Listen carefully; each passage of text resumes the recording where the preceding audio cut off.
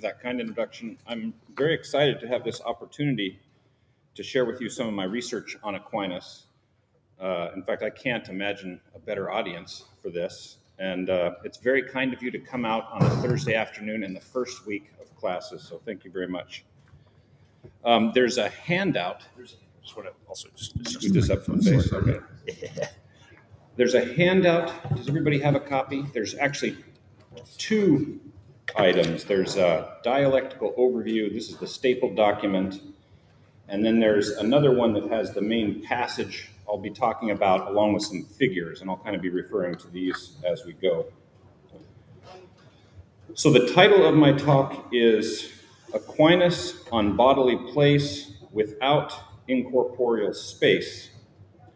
And this is part of a broader research project to understand Aquinas' views about place, both in the context of his broadly Aristotelian physics and in his theology. But for today, I'm just going to focus on what he has to say about bodily place, which is the type of place he considers in the context of his physics. And in this sense, a place is just somewhere bodies are located. In the context of his theology, Aquinas also talks about places for God, angels, and souls, or what we might call spiritual places, but I'm going to set those aside for today.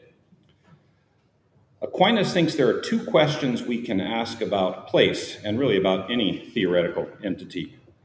Do they exist? Do such entities exist? And if so, what are they? So, unsit and quid est. Aquinas thinks in the case of bodily places, it's obvious that they exist because there is bodily locomotion, that is, changes that bodies undergo when they change their places. And if bodies are changing with respect to their places, there must be some places with respect to which they're changing.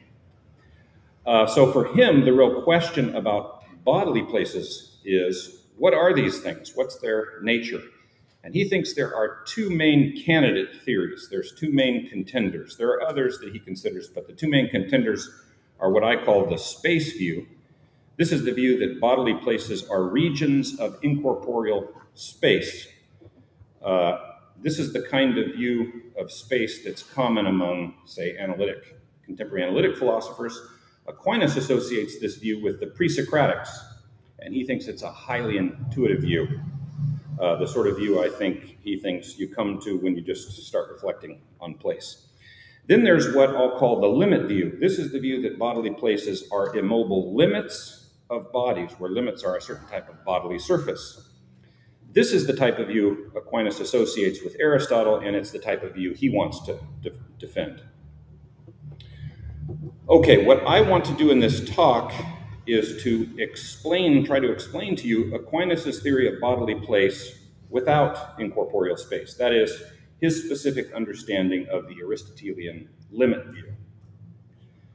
I'll focus on his commentary on Aristotle's physics, the first Physics 4, chapters 1 through 5, which constitute what's sometimes called his treatise on place. And I'm going to focus in particular on the portion of Aquinas' commentary where he's dealing with chapter 4, which is the place where Aristotle himself is explaining or developing the limit view. There's a kind of pedagogical challenge to talking about Aquinas' views about bodily place, and it has to do with his theory being so complicated and difficult to understand.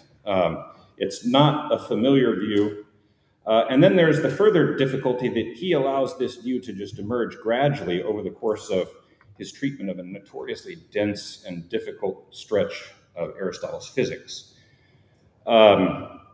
So I've toyed with different ways of dealing with this challenge, but the strategy I've hit on is just to start off with a kind of opinionated introduction or overview of what I think Aquinas' theory is, independent of any interpretive considerations, and then come back to the text and say, see, that's the view that he has there.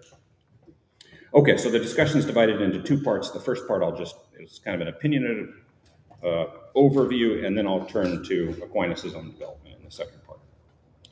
Okay, so this is under B on the handout. Maybe I can just start with an initial statement. Here's the basic idea of Aquinas' limit view as I understand it. The basic idea is bodily places are dependent objects. More precisely, they're objects that depend for their existence on two other types of being, a certain type of bodily surface, namely a limit, and a certain type of spatial position, namely a spatial position in the universe as a whole. What's more, Aquinas thinks there's a kind of hylomorphic analogy that's useful for understanding bodily places. In particular, he thinks bodily places depend on surfaces and positions in the same basic way that hylomorphic compounds depend on matter and form. So to fully understand how he's thinking, that's just a kind of snapshot. To fully understand this basic idea, we need to say a little bit more about what limits are, what kind of spatial position he has in mind, and how he's understanding this hylomorphic analogy. So that's what I'm going to do, kind of go through the background, what I take to be the Aristotelian background necessary to fill out this basic idea, and then we'll turn to the text.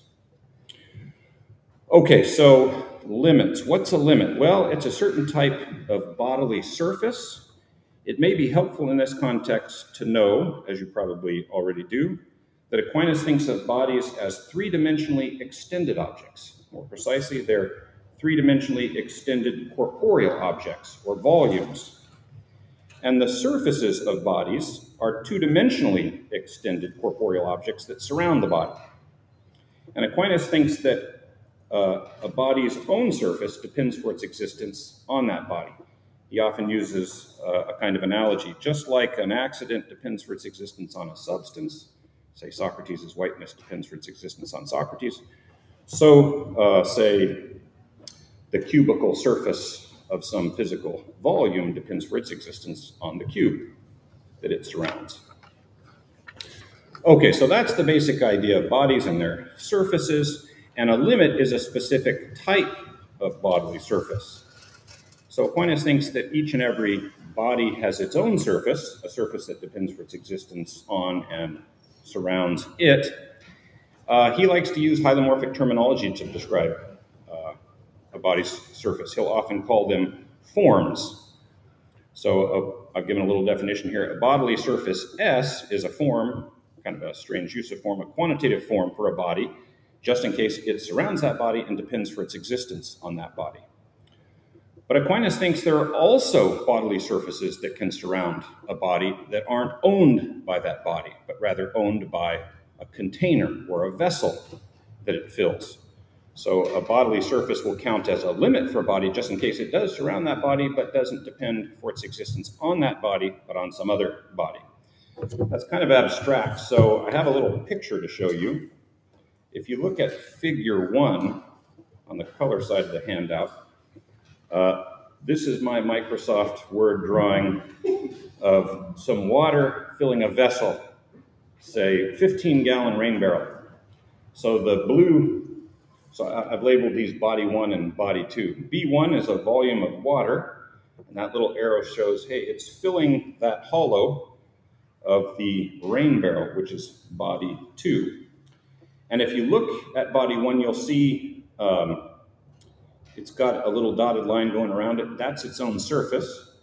That's S1, and S1 is a form of body 1. But insofar as that volume of water or body 1 fills a container, the rain barrel, it's also surrounded by the innermost surface of the rain barrel. I did that like in red.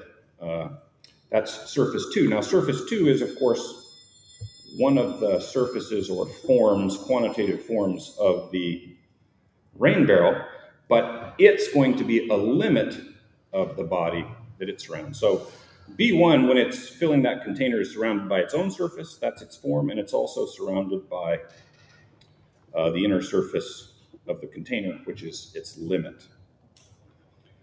Okay, and then one way we can mark this contrast is by distinguishing different ways of surrounding. We might say a form intrinsically surrounds a body because it's belonging to the body it surrounds, whereas a limit extrinsically surrounds it. It's in some sense outside of the body.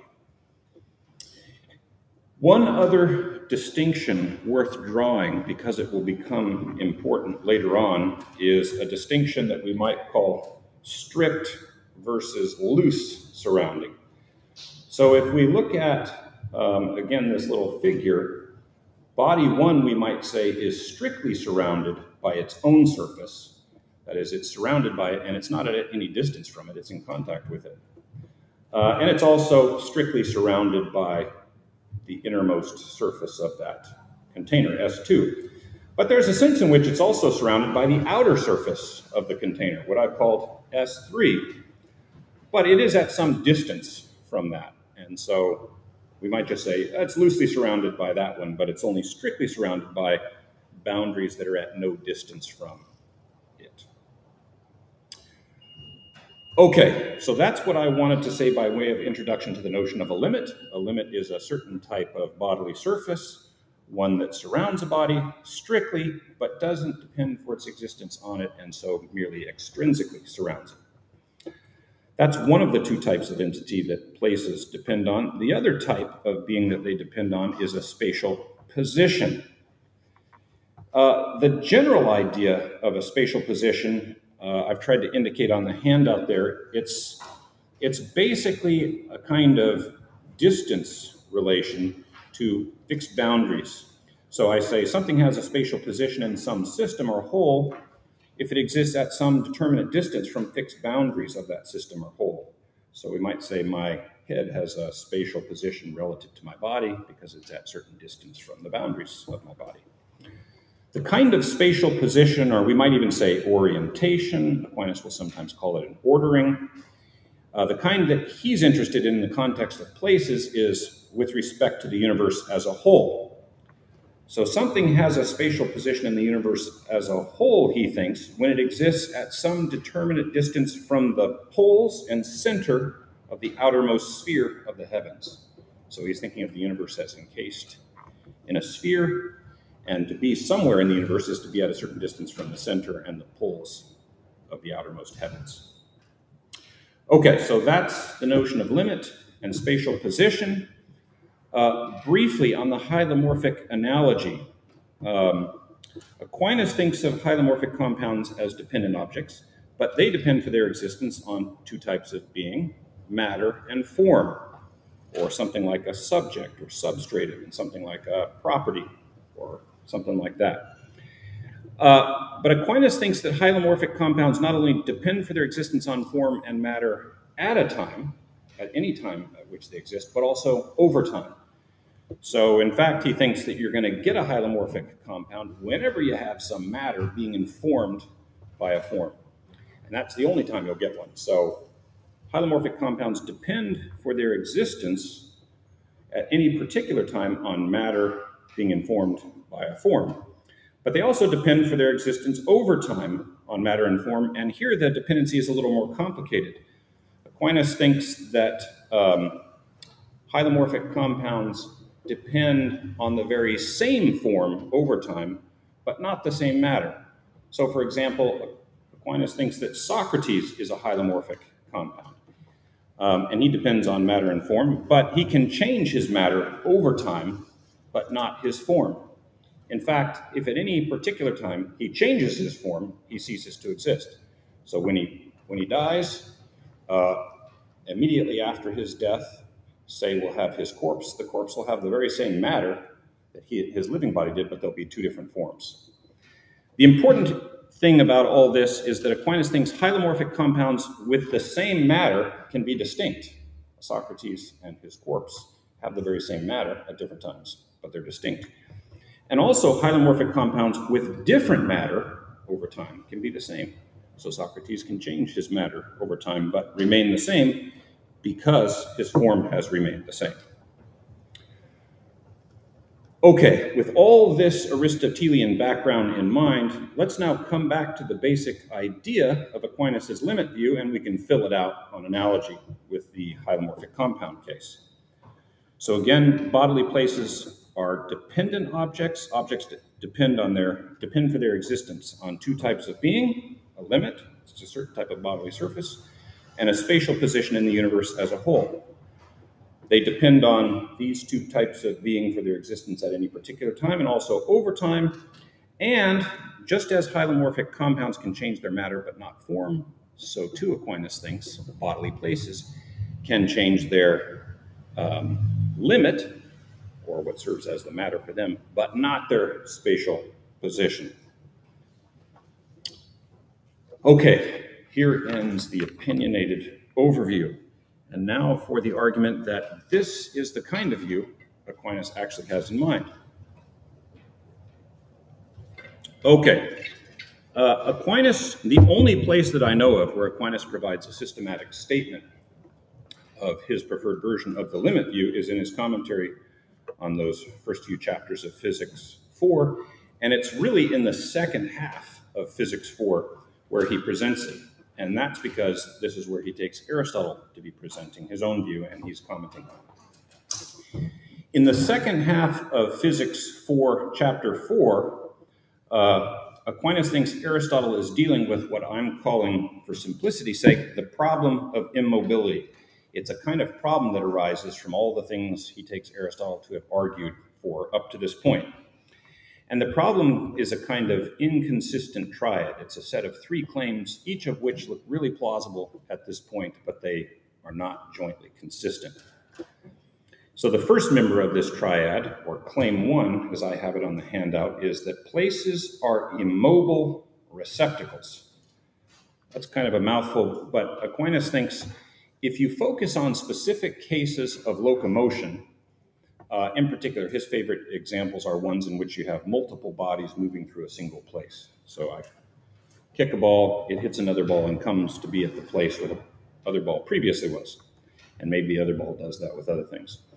In any case, he thinks if you focus on particular cases of locomotion like that, you'll see not only that there have to be places, but that a single place can be filled successively by different bodies. But what sorts of things can be filled successively? Containers, receptacles. Okay, so places have to exist. They got to be able to be filled by bodies, so they got to be some kind of receptacle. But also, if you think about this kind of case, it's important that the place stays the same, and it's just the body that moves. So they have to be immobile receptacles, receptacles that stay put, if you like. Okay, so that's the first member of this triad. The second member is regions of incorporeal space are the only receptacles for bodies that can be immobile. They seem to be the only candidates for things that could be filled by a body and stay put. Bodies don't seem like a good example for that because they're the things that can move around, and what else is there? The third member of this triad, which Aristotle argues for in the first half of Physics 4.4, is that unfortunately it's impossible for there to be any regions of incorporeal space. Those arguments are extremely difficult to understand, but Aristotle is convinced that they're airtight. Aquinas is totally convinced by them, and they're both convinced that places are immobile receptacles, so what do you do? Well, Aquinas thinks what Aristotle wants to do is reject that second claim. You might have thought regions of incorporeal space, a special type of extension, different from bodily extension, you might have thought those are the only things that could serve as immobile receptacles, but he thinks Aristotle wants to reject this and provide an alternative that doesn't require any incorporeal space. And I've given you just a little snippet of Aquinas' commentary there, where I think it's pretty clear that he thinks this is how things are proceeding. He says, since, therefore, nothing but space seems to be both a container and immobile, it seems to follow that place is a kind of spatial interval or extension, which is distinct from the magnitudes or bodies that are moving with respect to place. To exclude the view just described, Aristotle shows next how the immobility of place is to be understood. And the suggestion is if we can just get clear about immobility, we can see that, hey, there can be things other than regions of space that can be immobile receptacles. Okay, and then the very next thing we get is this little snippet of Aristotelian text. I think it's like 4 sentences, and this is supposed to contain the whole Aristotelian theory. Here it is in the translation that Aquinas had access to. I've split it into 3 paragraphs to mark the kind of division Aquinas sees, but here's how it goes. Now, just as a vessel is a mobile place, so too a place is an immobile vessel. For this reason, when something in that which is moving is itself moving and changing because it's in it, as a boat in a river, it's related to it more like a vessel than a place that contains it. By contrast, a place wants to be immobile. For this reason, the whole river is more like the boat's place, since it's immobile as a whole. Hence, a thing's place is the first immobile surface of its container, or the first immobile limit in our terminology. Okay, so there we have the text that Aquinas thinks provides us with the whole Aristotelian theory. This big passage that I have on the back, I'm probably not going to read it to you, but I'll point you to it at various lines of it along the way. I've numbered its lines for ease of reference. This is Aquinas' commentary, and as I said, the only place I'm aware where he provides a systematic account of the Aristotelian theory of place as he sees it. And if we were to go carefully through this passage, I think what you'd see is Aquinas thinks the first paragraph of the key Aristotelian text just draws a distinction between vessels and places. Maybe I'll just read the first sentence. He says, Aristotle says that a vessel and a place are seen to differ in this. A vessel moves, whereas a place does not. So that's the point of paragraph 1. He's got one paragraph at the very end where he comments on the correct definition of places. Then he says, Aristotle infers the definition of place from what's been shown. And he goes on to repeat Aristotle's definition. And then the whole rest of this passage A is his attempt to make sense of this boat example, which he takes to provide the key to understanding the Aristotelian view of place. And he kind of starts off talking about this boat example in just the way Aristotle does, and then he fills in a whole bunch of detail that Aristotle doesn't give and says, now, see, you can understand his definition. So what I'm going to do is focus on that, his discussion of paragraph 2. This is basically lines 3 through 22-ish. So I've divided passage A into 6 paragraphs. It's basically paragraphs 2 through 5. And then I'll just kind of walk you through how I think he's arguing in this passage and how we arrive at that view I sketched out in my opinionated overview. Okay, so the boat example explained. Now, it may help as we go to have in mind a kind of statement of Aquinas' understanding of locomotion. This is so obvious that it probably doesn't need staying, but a body's in locomotion, he thinks if it's changing its places over time. He does, though, often draw this distinction between what he'll call a per se locomotion and a per accidens locomotion. So a body is in locomotion per se when it's in locomotion, but not because it's related to anything else that's moving. By contrast, something is in per accidens locomotion if it's in locomotion, but only because it's related to something else. And the reason this distinction is important is because he takes the case of the boat in the water to be an example of per accidens locomotion.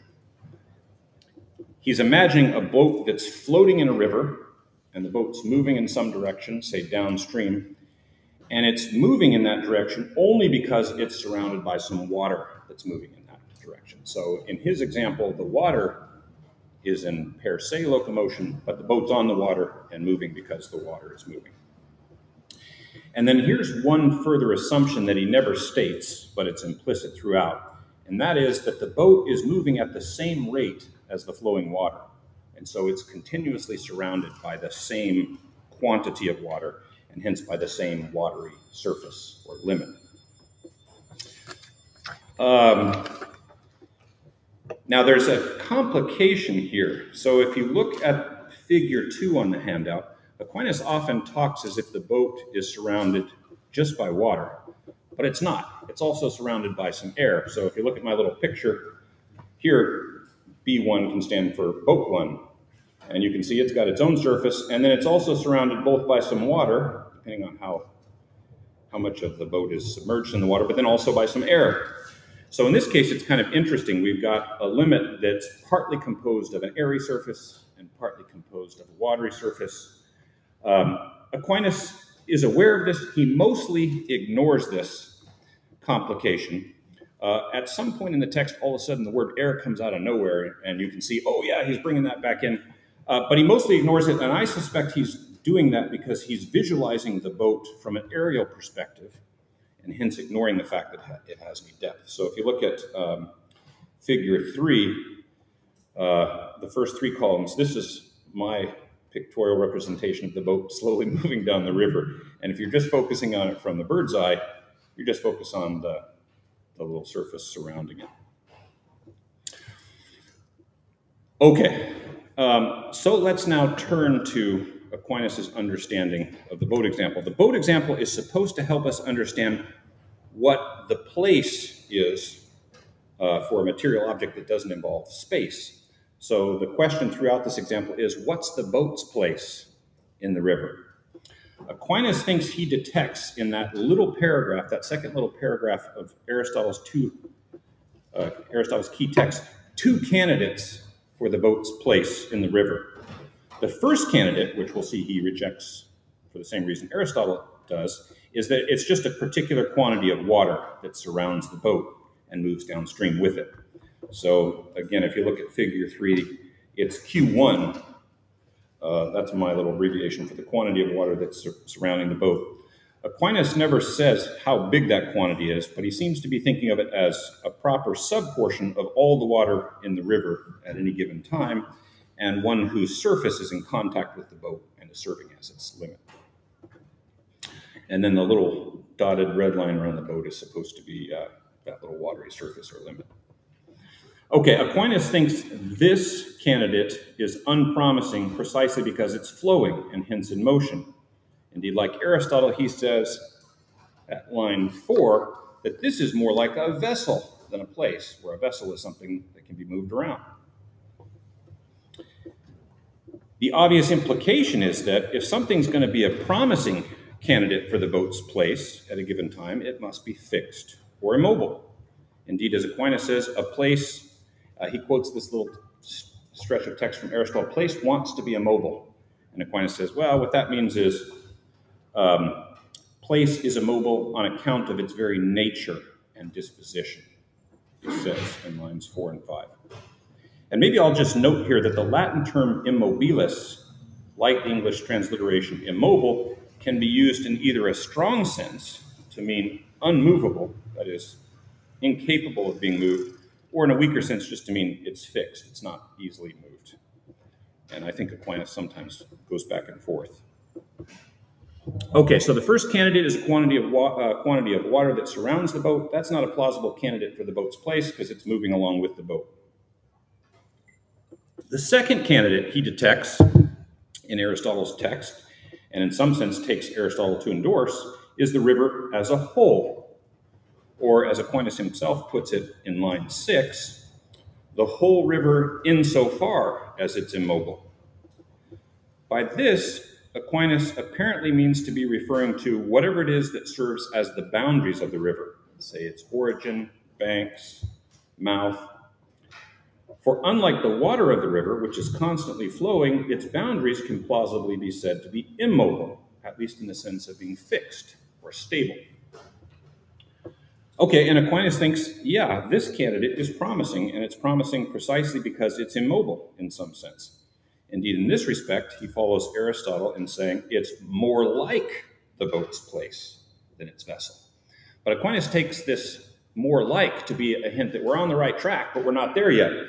If you remember the way the Aristotelian text goes, as soon as we've identified it's more like the river as a whole, he moves on to the definition.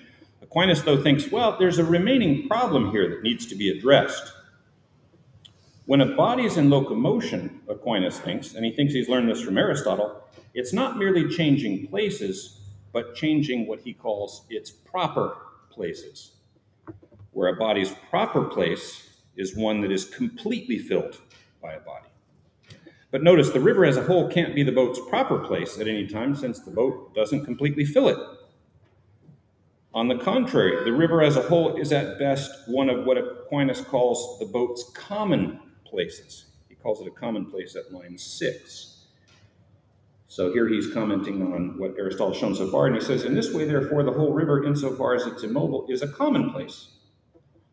But as he goes on to point out, a body's commonplace is one that includes a body's proper place as well as proper places for other objects, say any other boats or objects in the river. As Aquinas sees it, therefore, we're still in need of a candidate for the boat's proper place at a given time. So those two candidates were candidates really for bodies or the boat's common place. Only the second was a good candidate for that, but we still need an account of the boat's proper place in the river. And here we turn, Aquinas thinks, to a candidate that isn't explicitly mentioned by Aristotle. Aquinas suggests that to understand the boat's proper place, and here, as I've suggested, he goes beyond anything in Aristotle's own text, we need to return to Aristotle's first candidate, that is the particular quantity of flowing water that surrounds the boat, and consider that first candidate in relation to the second one, that is, the river as a whole. As he says in line 7, it's necessary to understand the boat's proper place in the flowing water as ordered to the whole river. And here I think we get the first hints of a hylomorphic analogy for understanding bodily place. For the suggestion seems to be that in the case of the boat's proper place in the river at a given time, it's something that depends for its existence on two other things: the particular quantity of flowing water that surrounds the boat at that time, and the spatial position of that water in the river as a whole at that time. Aquinas goes on to make this analogy more explicit shortly, suggesting that the particular quantity functions as the matter for the boat's place, whereas its spatial position in the river functions as its form, and hence he suggests that the boat's proper place is a compound of both. And you can see this if you look at lines 9 and 10, where he talks about the water being in flux materially, with the contrast being not formally. And then in lines 15 and 17, he compares a proper place of a boat to a fire, which is said to remain the same with respect to its form, even if its matter is changing when you add more wood.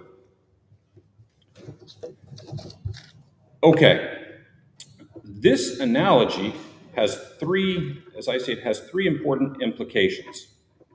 That is to say, if we think of bodily places on analogy with hylomorphic compounds, but they're compounds instead of matter and form, they're compounds of bodily surface or limit, in this case, quantity of water and spatial position in a river. This analogy has three important implications. First, the boat has a proper place at each of the times it's on the river. And again, if you look back at my little figure 3, you'll see if we think of proper places as compounds of water and spatial position in the river, you'll see at each of the times, I've given 4 times, but look at just the first 3, it will be a compound of a quantity and a particular spatial position at each of those times. So it'll have a proper place at each time. It will also have different proper places at different times, because at each of the times it will have a different spatial position. It'll start off, in contact with the origin, then it'll be in the center, finally at the mouth. And finally, it will also have implications for the persistence of proper places over time. Each of the boat's proper places in the river is fixed or immobile over time, even though the particular quantity of water associated with it is not. Aquinas doesn't emphasize either the first or second implication that I just mentioned, perhaps because they're so obvious, but he is at pains to emphasize that third implication. And here I would direct you to lines 9 and 10, where he first makes that analogy explicit. And it's precisely because that third implication about the persistence of proper places over time, it's precisely because he thinks that's true, that the boat's proper place at one time can be filled by something else at another time, say another boat of the exact same size and shape. So here I've given you column 4. Imagine at some later time, T4, a new boat appears exactly where boat 1 had been previously. It will now be surrounded by a new quantity of water, assuming the water is continuously flowing, but it will have the exact same spatial location relative to the river as a whole. And as we've seen, bodily places are like hylomorphic compounds. They don't require the same matter, they just require the same form. They require some matter or other, and as long as their forms are the same, then they'll be the same place. So the place P1, the place of boat 1 at time T1, is the very same place as that of boat 2 at time T4. Okay, now what Aquinas says, this ends what Aquinas takes to be the way to think about the boat's place in this specific example. In the third, let's see, 1, 2, 3, I guess it's the fourth paragraph, around line 12, he attempts to generalize on this particular example to bodily places in general. So he says, and through this example, we must likewise understand how the external surfaces or outer surfaces of natural mobile bodies are places in the universe as a whole. And if you look at what he goes on to say in that paragraph, I think he does three things. First, he moves from quantities of water to limits. So in the context of the boat example, Aquinas speaks as if what surrounds the boat is a particular quantity of water. I mean, it is surrounded by a particular quantity of water. But for the sake of place, what strictly surrounds it, we might say, is the inner surface or limit of that particular quantity of water. It's for this reason that when Aquinas is generalizing on the boat example, he identifies the matter of a bodily place with a limit, or an outer surface of a body, an extremitas. That's the first thing he does. The next thing he does is he moves from spatial position in a river to spatial position in the universe as a whole. So in the context of the boat example, Aquinas speaks only of spatial position in a particular river. But of course, not everybody's in that particular river. Generalizing on the boat example, therefore, he identifies the form of a bodily place with a spatial position in the universe as a whole. And if you look at lines 12 and 13, here you'll see the reference to the center and poles of the universe, or the outermost heavens.